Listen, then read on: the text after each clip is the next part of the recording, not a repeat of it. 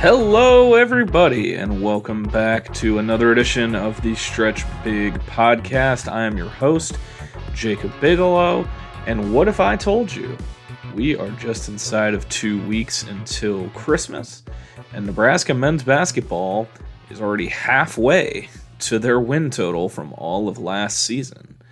That is a statement of fact. Nebraska is 8-2. As I sit here recording this, it is a little late on Monday, the 11th of December, the day after Nebraska got their first Big Ten conference victory of the season at home, defeating the Michigan State Spartans 77-70 to kind of ease some worry that came from back-to-back duds, games to forget, and definitely averted complete and total disaster to start the month of December by taking down Michigan State to get to 1-1 in the league, 8-2 on the season, and it appeared that maybe we were, people were trying to cancel the season, say it was done, say it was over after the results against Creighton and Minnesota, which I will talk about not completely at length. The last time you heard me was the day before the Creighton game,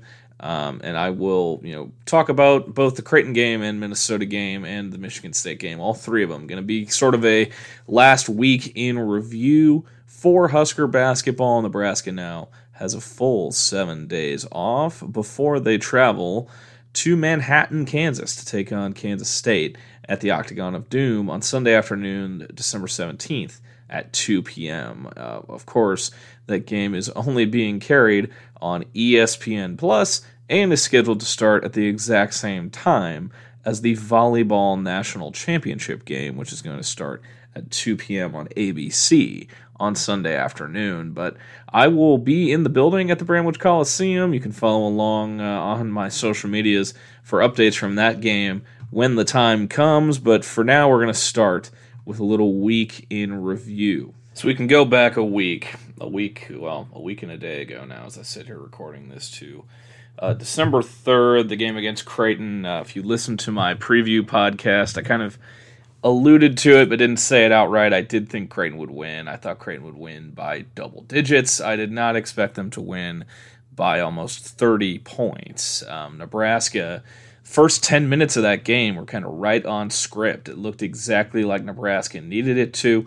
Baylor Scheierman missed his first 4 shots. Trey Alexander wasn't exactly in rhythm. It was going according to plan for Nebraska. Back and forth, close game. And then just something flipped. The last 9-10 minutes of the first half. Scheierman got loose, made his first couple threes, and Nebraska did not really adjust defensively against him, which was, frustrating to watch if you're a Nebraska fan.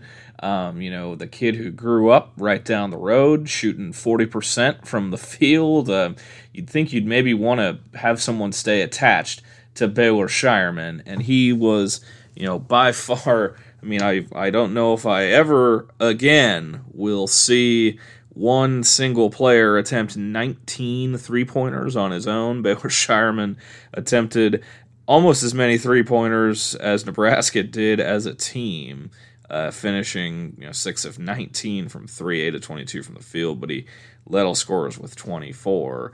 The sequence at the end of the half where Stephen Ashworth gets fouled by Bryce Williams, and then Keisei Tominaga throws the ball at the stanchion, gets a technical foul. Fred Hoiberg kicks the ad board on the scorers table. Stephen Ashworth gets 5 free throws, goes 4 of 5. Lead goes from 11 to 15 at the half, and Creighton just kept Nebraska at arm's length the entire second half. It was never really in doubt, even with Trey Alexander, who I called the head of the snake, going 6 of 17 from the field, 1 of 6 from 3. Creighton kept Nebraska at arm's length. They got a ton of open threes, just like the game in Omaha last year.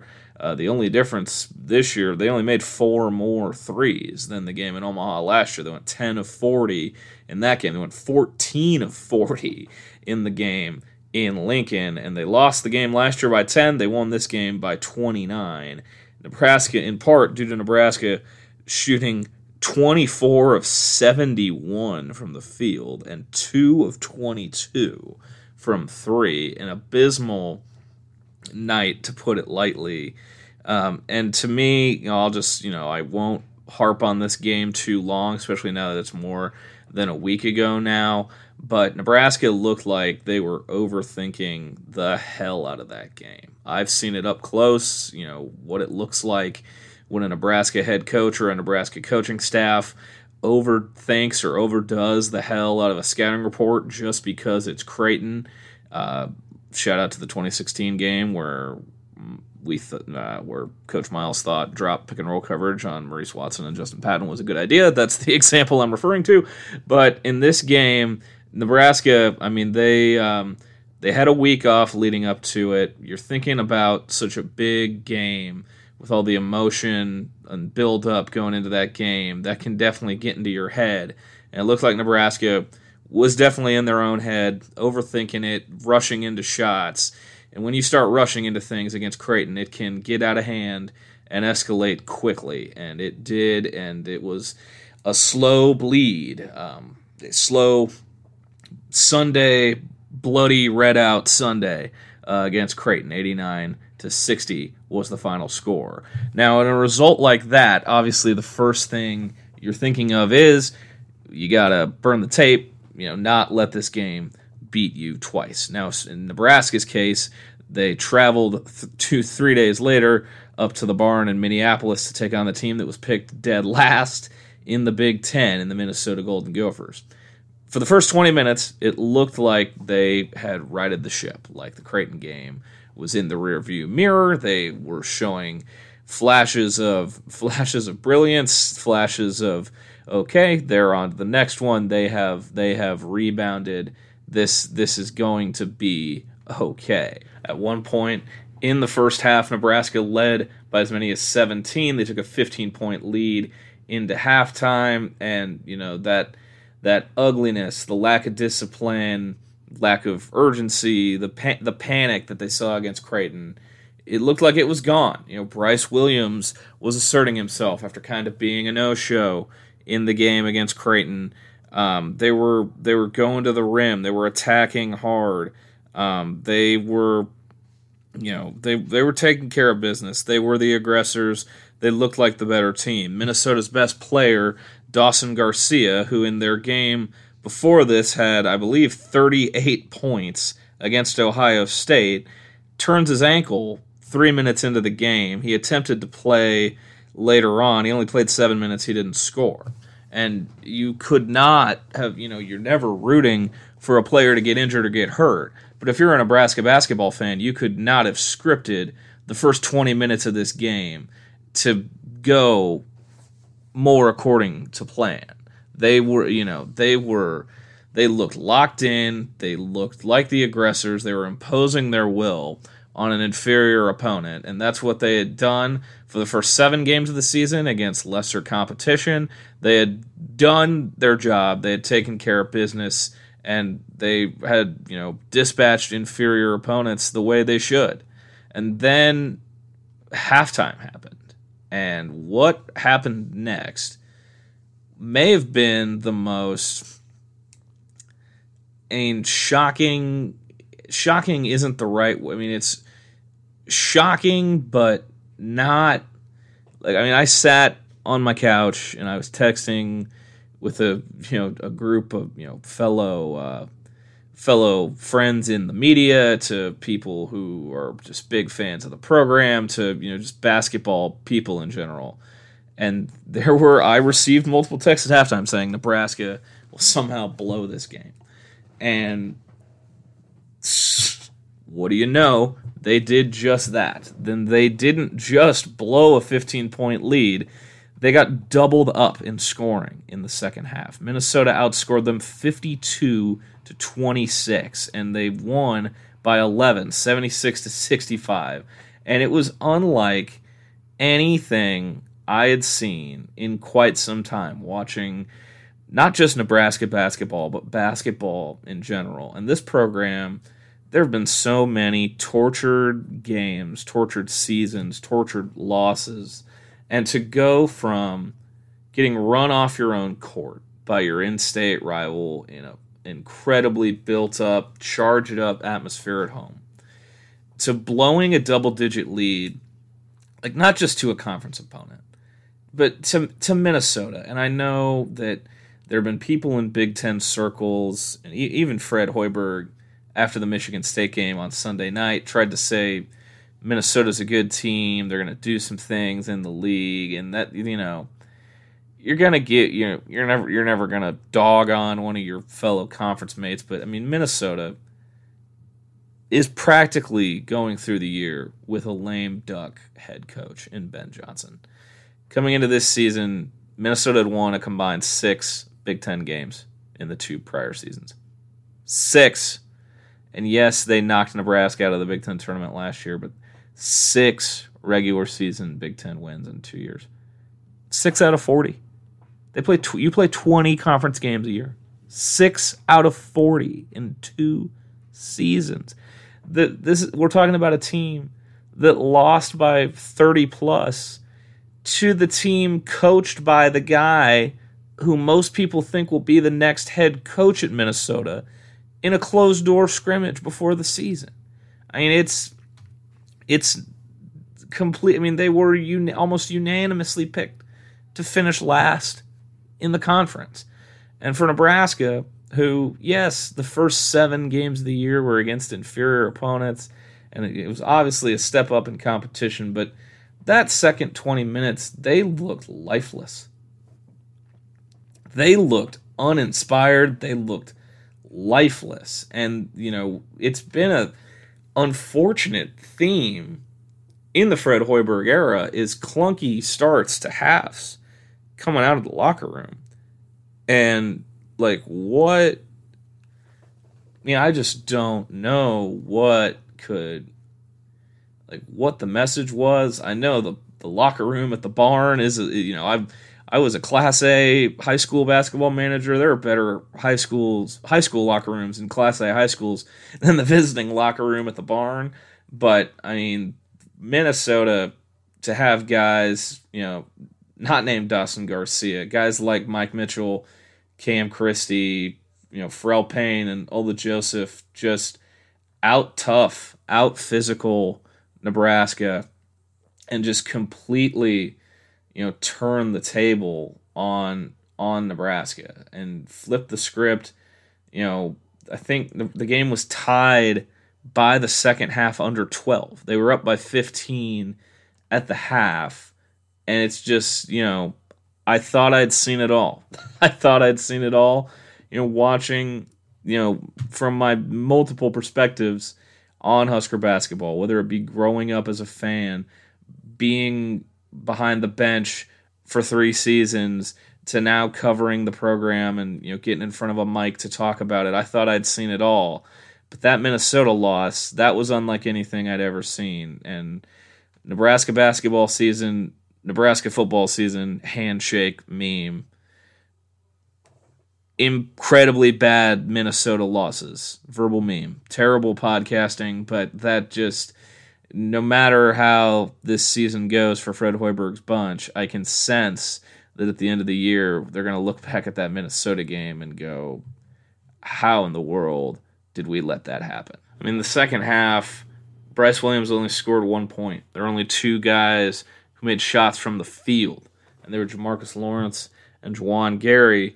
And you get Jamarcus Lawrence's best offensive output of the season, finishes with 16 on 5 of 9 shooting, but he also had 7 turnovers.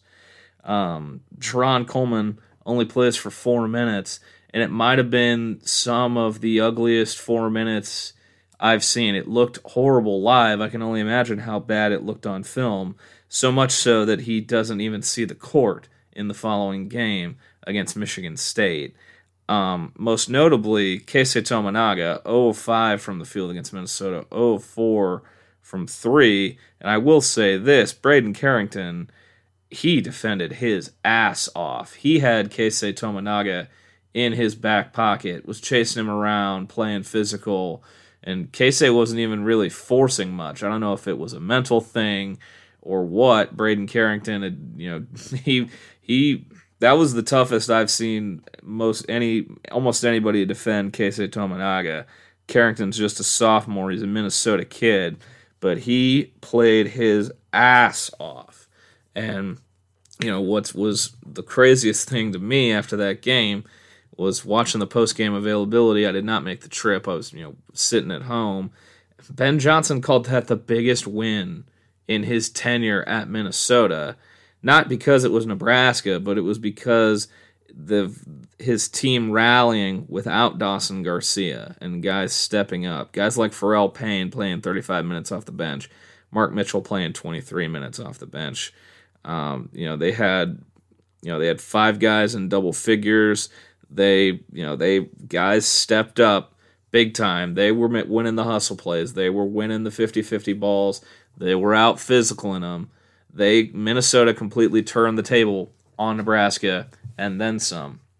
And to lose that game, that is what really cranked up the worry and the doom and gloom talk around this program for most of last week. I had people asking me who some names on Trev Alberts' shortlist would be. Who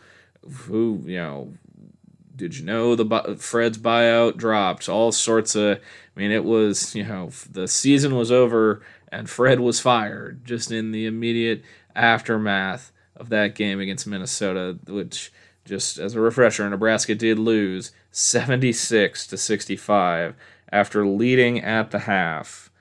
39-24, outscored 52-26 in the second half. Minnesota also out-rebounded Nebraska in that game. 32. No, it was even. No, that was not out-rebounded. 32 apiece, but Nebraska had 18 turnovers, and Minnesota also had 16, but Nebraska had 18. 7 of them came from one guy in Jamarcus Lawrence.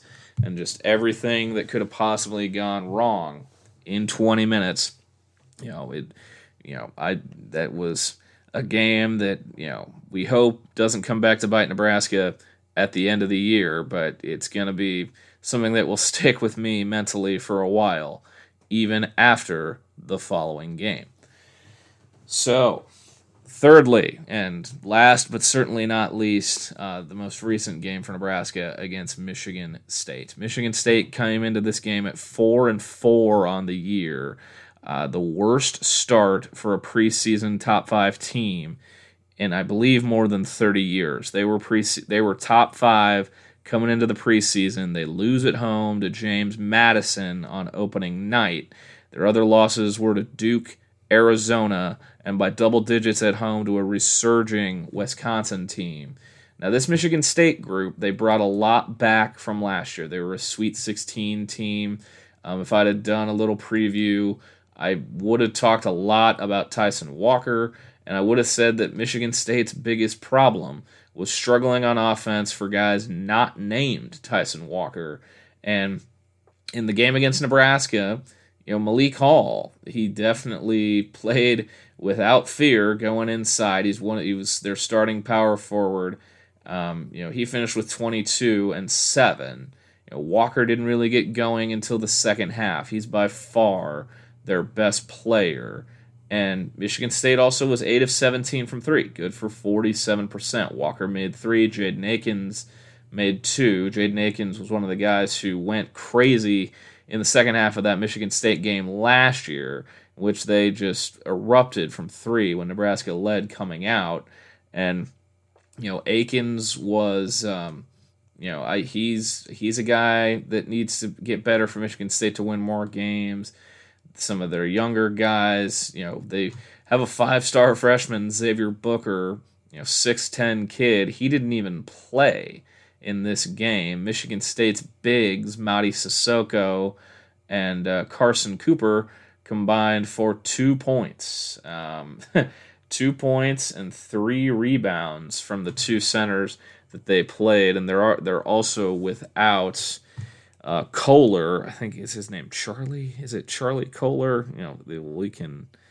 But they're missing another big man. But I mean, Tom Izzo, after the game last night, incredibly frustrated with his group, drops to 5-4 on the season.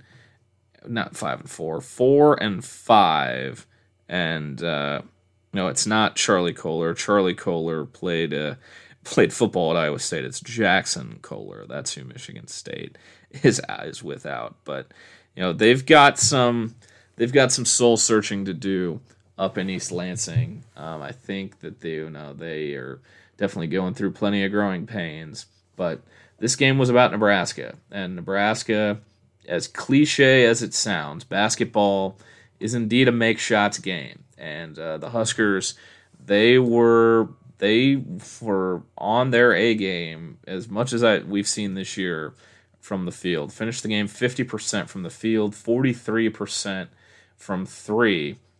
And if we've seen what this team's capable of when the threes are falling, and the ones they made on Sunday night, they weren't.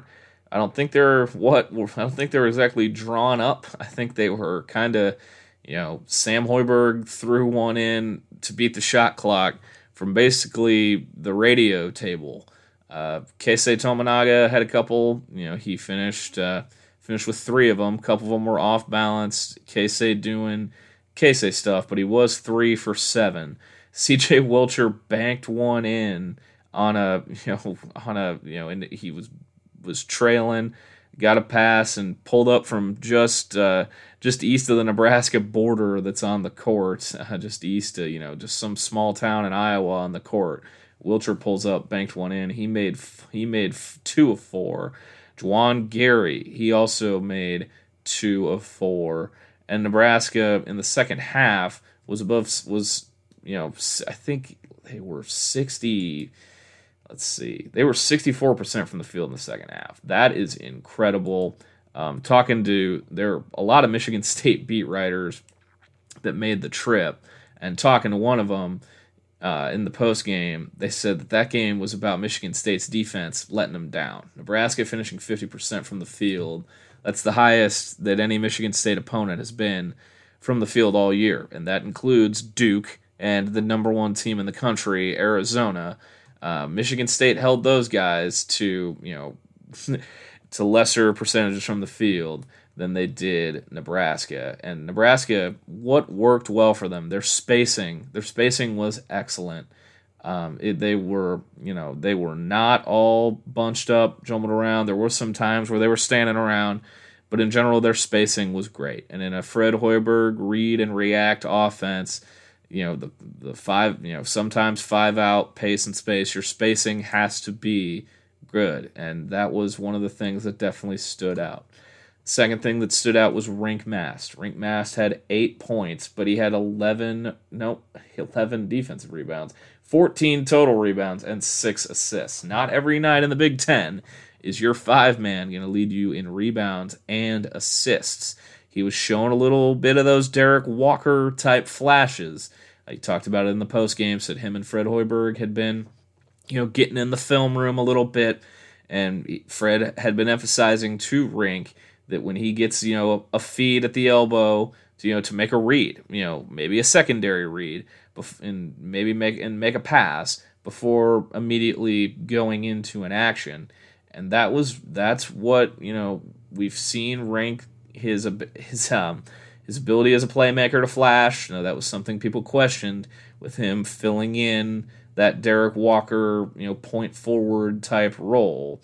And with the emphasis we've heard on his ability to space the floor, his passing and playmaking is something that Nebraska needs to see, to continue down the line. But yeah, Mast, a couple points away from a double-double again. And for a time, I thought he was maybe on triple-double watch. But, 8, 14, and 6 from your 5, that'll get the job done. We also saw some extended minutes not extended. Eli Rice played 7 minutes. Matar Jope played 6 minutes off the bench, the 2 true freshmen. Rice made his one field goal attempt. He loves him a corner three. Find something you love as much as Eli Rice loves that corner. But they both, for the most part, looked the part. If you're a true freshman getting in, in Big Ten action, Big Ten minutes, the most important thing is to not, stick out like a sore thumb. And I thought Matar Diop and Eli both looked the part out there on the court.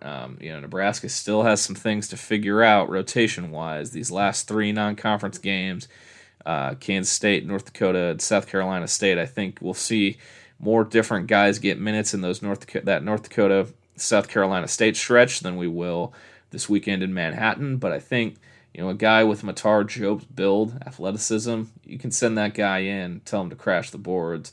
And also, he's got 5 fouls he can use in a game against some guys like Edey or Wisconsin Biggs or some guys that are later down the line on the schedule. Matar Diop could definitely be of use. And Eli Rice, he kind of was getting a lot of love at the start of the year. He had a good outing in the exhibition game against Doane. He's shown the ability to take and make the three, some stuff off the dribble. He was their leading scorer on the Spain trip. And I think, we'll see those guys both come and go. And I think, come and go from the rotation minutes. I think it could be matchup dependent. It'll be, I think they've both shown they're capable, and they're both, can find a role and embrace it for this team. I liked what I saw from both Rice and Diop. Was kind of another struggle bus game for Jamarcus Lawrence. He had 2 turnovers, just 1 of 5 from the field, 4 assists. The biggest thing that I like that I've seen from Jamarcus is how fast he is with the ball in his hands. He can initiate a break, but his reads, some of his, he's still in the transition to the point guard spot, and definitely there are some instances where it can be a struggle bus for him. I think, they may look for some other ways to get him off the ball. Guys like Keisei initiating offense, maybe Sam Hoiberg, if they're on the court together. We did see a good amount of minutes for Sam, 17 minutes off the bench. And, Jamarcus, they're clearly invested in him. And I think they're going to do what they can to find his best role, to succeed in the long haul. I don't know if that's at the point, but we'll still see. It is still December after all, but there's been more questions than answers with Jamarcus Lawrence as the point guard. As I said, going over the Minnesota game, we did not see Jerron Coleman. Those minutes kind of went to Sam Hoiberg. Like I said, 17 minutes off the bench, only had the one make from the field, and it was that deep three that he threw in to beat the shot clock. But he was defending Tyson Walker late on the ball, and he's, Sam the Spark Plug, as Mike Sauter, has called him, a Spark Plug Sam. The McGowan's brothers call him Seatbelt Sam. He's got all sorts of different nicknames. But Sam Hoiberg, his importance to this team, it cannot be understated. He's definitely the Energizer Bunny, the Spark Plug off the bench, and the team looks completely different.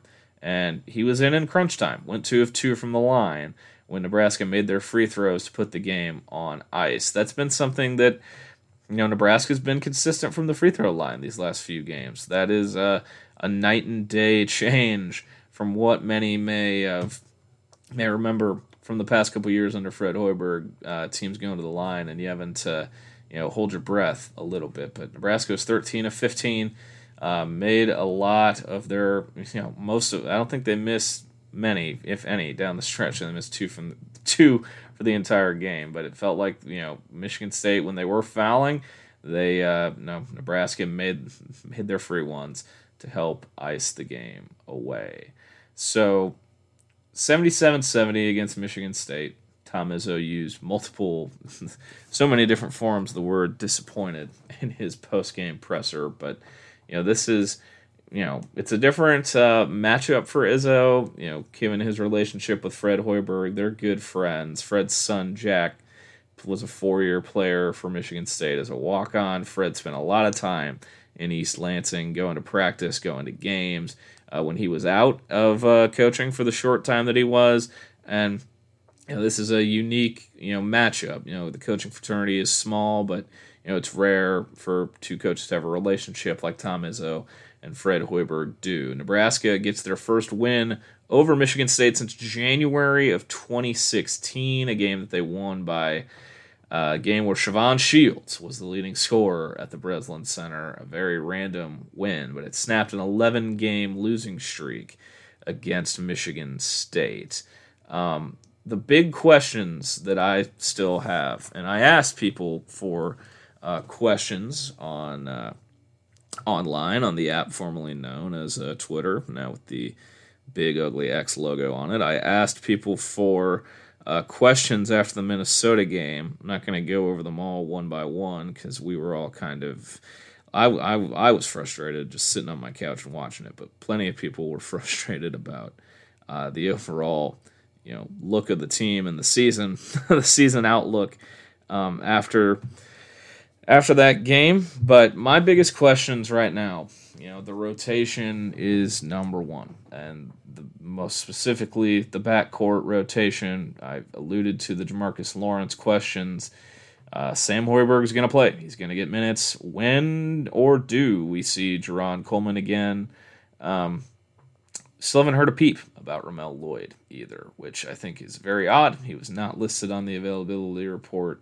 Appears to be a very weird situation with Ramel Lloyd, who is a highly touted recruit out of Sierra Canyon, played with Bronny James, knows all about the big stages, and we kind of haven't really heard anything about Ramel, aside from he was rehabbing from an injury, then he got sick. We really haven't heard much else about Ramel Lloyd Jr. I would, semester ends after this coming week, finals are done.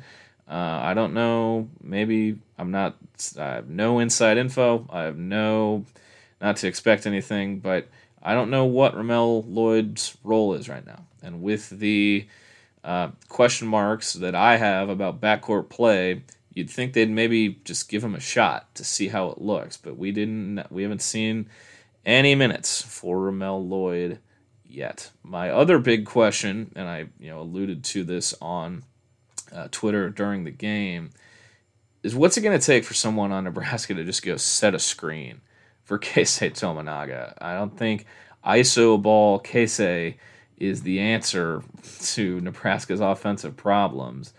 I think we saw against Creighton. He wasn't even really. He made one of Nebraska's two made threes, but most of his points against Creighton were at the free throw line and inside. But from three, he doesn't need a lot of space to get his shot off. It's lightning quick. He'll do it with a hand in his face. He'll fall away, try to contort his body somehow, some way. But we saw it at the end of last year, and I don't think this is going to be the offense for Nebraska. But Fred Hoiberg basically said at the end of last year that the offense was find Keisei and screen away for him. And I don't know. I feel like once Josiah Allick comes back from, that's something I hadn't mentioned yet. Josiah Allick did not play due to an ankle injury. Juwan Gary started in his place, had an efficient 20 points on 11 shots, 8 of 11 shooting, 3 boards for Juwan Gary. His first start of the season continues to be incredibly impactful. But I feel like when Josiah Allick comes back, that should be something that he's out there to do, is set screens, screen away for Keisei. This would be something for Juwan Gary to do, Rink Mast. Nebraska's got some big, long guys out there who could screen for Keisei to try and hopefully get him some space. Your all-conference player who's your lightning rod, you got to help him out. You got to get him some help. Go set a screen, go hit somebody, as Rink Mast had to explain to someone in the post-game media after Michigan State what it means to hit on a basketball court. Go hit somebody. Go set a screen for your all-conference player. I will come back later in the week with a K-State preview. K-State's going to be coming off of 8 days between games. They mollywopped LSU in Baton Rouge. Creighton transfer Arthur Kaluma coming into his own Big 12 Player of the Week last week. Kansas State's already played in 4 OT games. They have been up and down. A lot of ISO ball going on their team. They're not what they were last year with Marquise Noel and Keontae Johnson, but they're still really athletic. Jerome Tang is still super energetic, and since I'm going to be in the building, we'll come back later in the week with a Kansas State preview. So now that all the Big Ten teams are through, well, almost all of them, I think, are through their early two. Yep, everyone but Rutgers. Well, Rutgers, Northwestern, Illinois, Wisconsin have only played one. So not almost everybody, but a good amount of teams in the Big Ten are through their two early conference games, and half the league is 1-1. Nebraska obviously is a part of that 1-1 group, along with Maryland, Penn State, Ohio State, Minnesota, Purdue, Michigan. Those are all the 1-1 teams. Iowa and Michigan State at 0-2. Indiana at the top of the league at 2-0. It's just a little, this will be my Big Ten corner. Northwestern upset Purdue again last week, in case you missed it. Second year in a row, Northwestern has knocked off Purdue. Now the Wildcats are into the top 25, checking in at number 25. They are. I was doubting Northwestern again. Chris Collins laughing in my face. They beat Purdue. Well, actually, that was before the Creighton game. Holy cow! Yeah, these games have been going on for a while. Northwestern. I am so confused. Yeah, why did Northwestern only has one early Big Ten game? That doesn't make a lot of sense. But Northwestern did beat Purdue. People like to forget. Indiana's 2-0, and they can't shoot. They cannot shoot to save their lives. They beat Maryland in their first Big Ten game of the year. And that was the first game all year for IU that they made more threes than their opponent. IU made 3, Maryland made 2. Indiana comes to Lincoln in a couple weeks. They're really big man heavy. Their guard play not very deep and kind of suspect. They beat Maryland and Michigan, but then they got 30-pieced by Auburn in the Holiday Hoops Giving event in Atlanta that Nebraska also got 30-pieced by Auburn in a couple years ago. But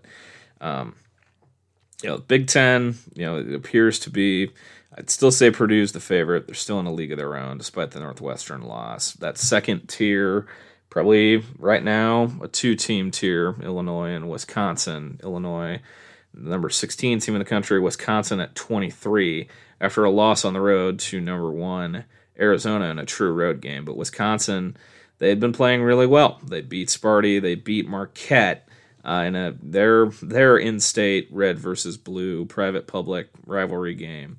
They beat Marquette at home, and they've found something on offense, and that's even without Connor Essegian. So that's kind of, then there's the muddled, jumbled up middle.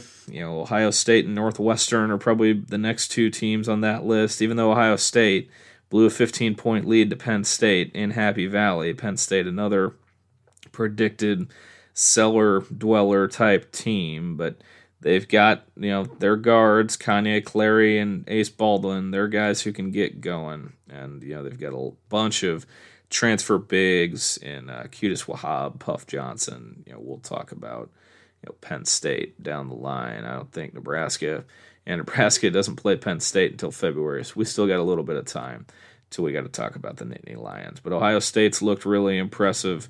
Maryland still on that struggle bus. They're 5-4.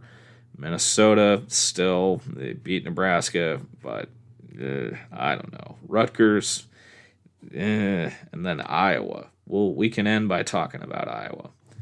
Iowa has gotten curb stomped in 2 of their last 3 games. They lost to Purdue by 19 in West Lafayette. They went to Ames in the Cyhawk game, and that game was over. That lost 90-65. And Iowa State, they're they're good, but they're super young, super athletic, and Iowa was just abysmal. 8 for 26 from 3, 22 of 57 from the field. And they got, that game, it looked like varsity versus JV. Iowa had 19 turnovers. They just looked so sloppy, and they're a team that isn't gonna play much defense. That's kind of been a, tale as old as time with the Fran McCaffrey team. And in an in-state rivalry game, go up to Hilton Coliseum for Cyhawk, and to just get punked like that, not ideal. But then they come back and they lose to Michigan. They lose by 10 to Michigan at home. Michigan was up by as much as 19 at one point, and Fran McCaffrey gets ejected, takes the "if I'm getting blown out, I'm getting thrown out" route, gets two T's and gets ran, and they lose 90-80 to Michigan. I still don't know what to think of Michigan. We had all the Juwan Howard scuttlebutt after, on Sunday night, internet rumors, people having to report on internet rumors surrounding Juwan Howard. But I think, Michigan is definitely in a weird spot. That's a weird coaching staff situation right now between Juwan and Phil Martelli, and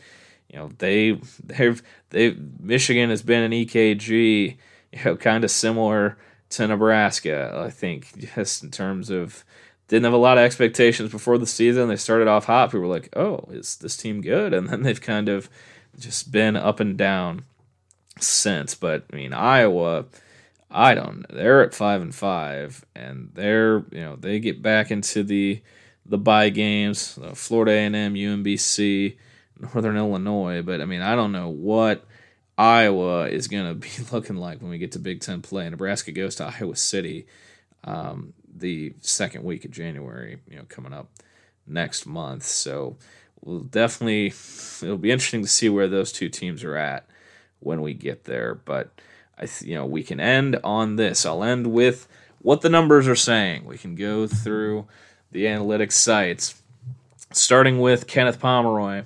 Nebraska, number 60 in KenPom, projected record 18-13, 9-11 in the Big Ten. Nebraska has the number 31 in the country in offensive efficiency. Still a good amount of green on their KenPom, even after how the Creighton and Minnesota games went. They have lost a couple wins on KenPom since the last time I read off the projections.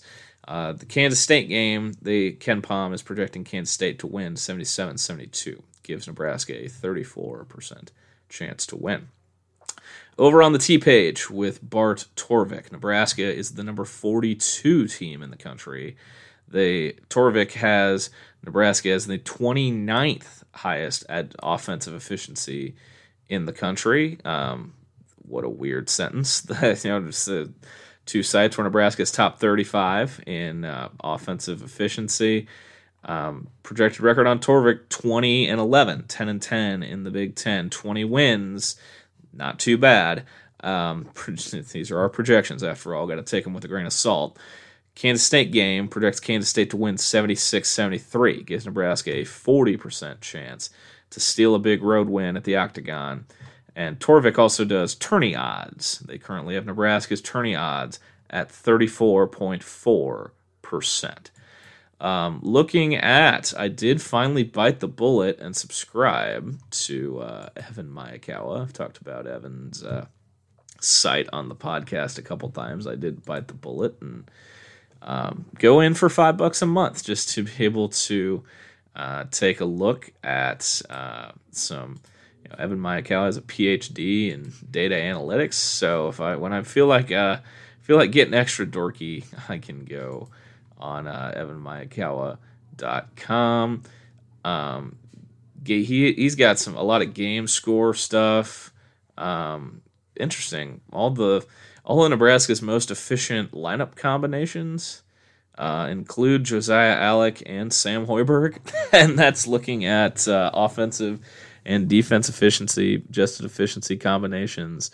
Lists, Sam Hoiberg and Josiah Allick are in literally all of the most efficient lineup combinations, which that's interesting, but still a small sample size. On Evan's game predictor, says Kansas State by 6 for the game on Sunday. And that is what the numbers are saying. I guess I could look at Evans. Yep, Big Ten rankings. Nebraska's 74th in the country, according to Evan, and they are 12th in the Big Ten on Evan's site. So that is clearly the lowest, but that's those are what the numbers are saying across my 3 favorite basketball dork websites. That is kind of the week in review. Two tough ones against Creighton and Minnesota. 2 games that Nebraska fans, I'm sure, are going to want to forget about. But thankfully, as much of a must-win game, as much of a must-win as a game could be on December 10th, Nebraska found a way to win against Sparty, 1-1 in the league. Now a huge test on the road against Kansas State, a game that would be enormous for the resume, enormous for confidence of the season. We'll be coming back at you later in the week with a preview of the Wildcats before I make the trip to Manhattan. You can follow me on Twitter at Jacob A. Bigelow, Bigelow. That's how you spell my name. You can follow the show at StretchBigPod. You can email the show with questions, stretchbigpod@gmail.com. I'm going to get to the Twitter questions that I received after the Minnesota game on the K-State preview episode, because even after the win against Michigan State, I think a lot of those questions are still overarching for this Nebraska team. But thank you for tuning back in. Sorry about the long layoff. Been a little busy, some personal things, holiday season. This is not my full-time job, after all, so I am a busy guy. But I knew I needed to get something out for the people. Appreciate everyone who has listened and left a review so far. We'll be back later in the week with a Kansas State-Nebraska preview. As Fred Hoiberg said after the Michigan State game, a good old Big 8 battle to finish the 3-game series against the Wildcats. So we'll be back at you later in the week. Thanks again, everyone, for tuning in. Be sure to tell somebody you love them, and I will talk to you later.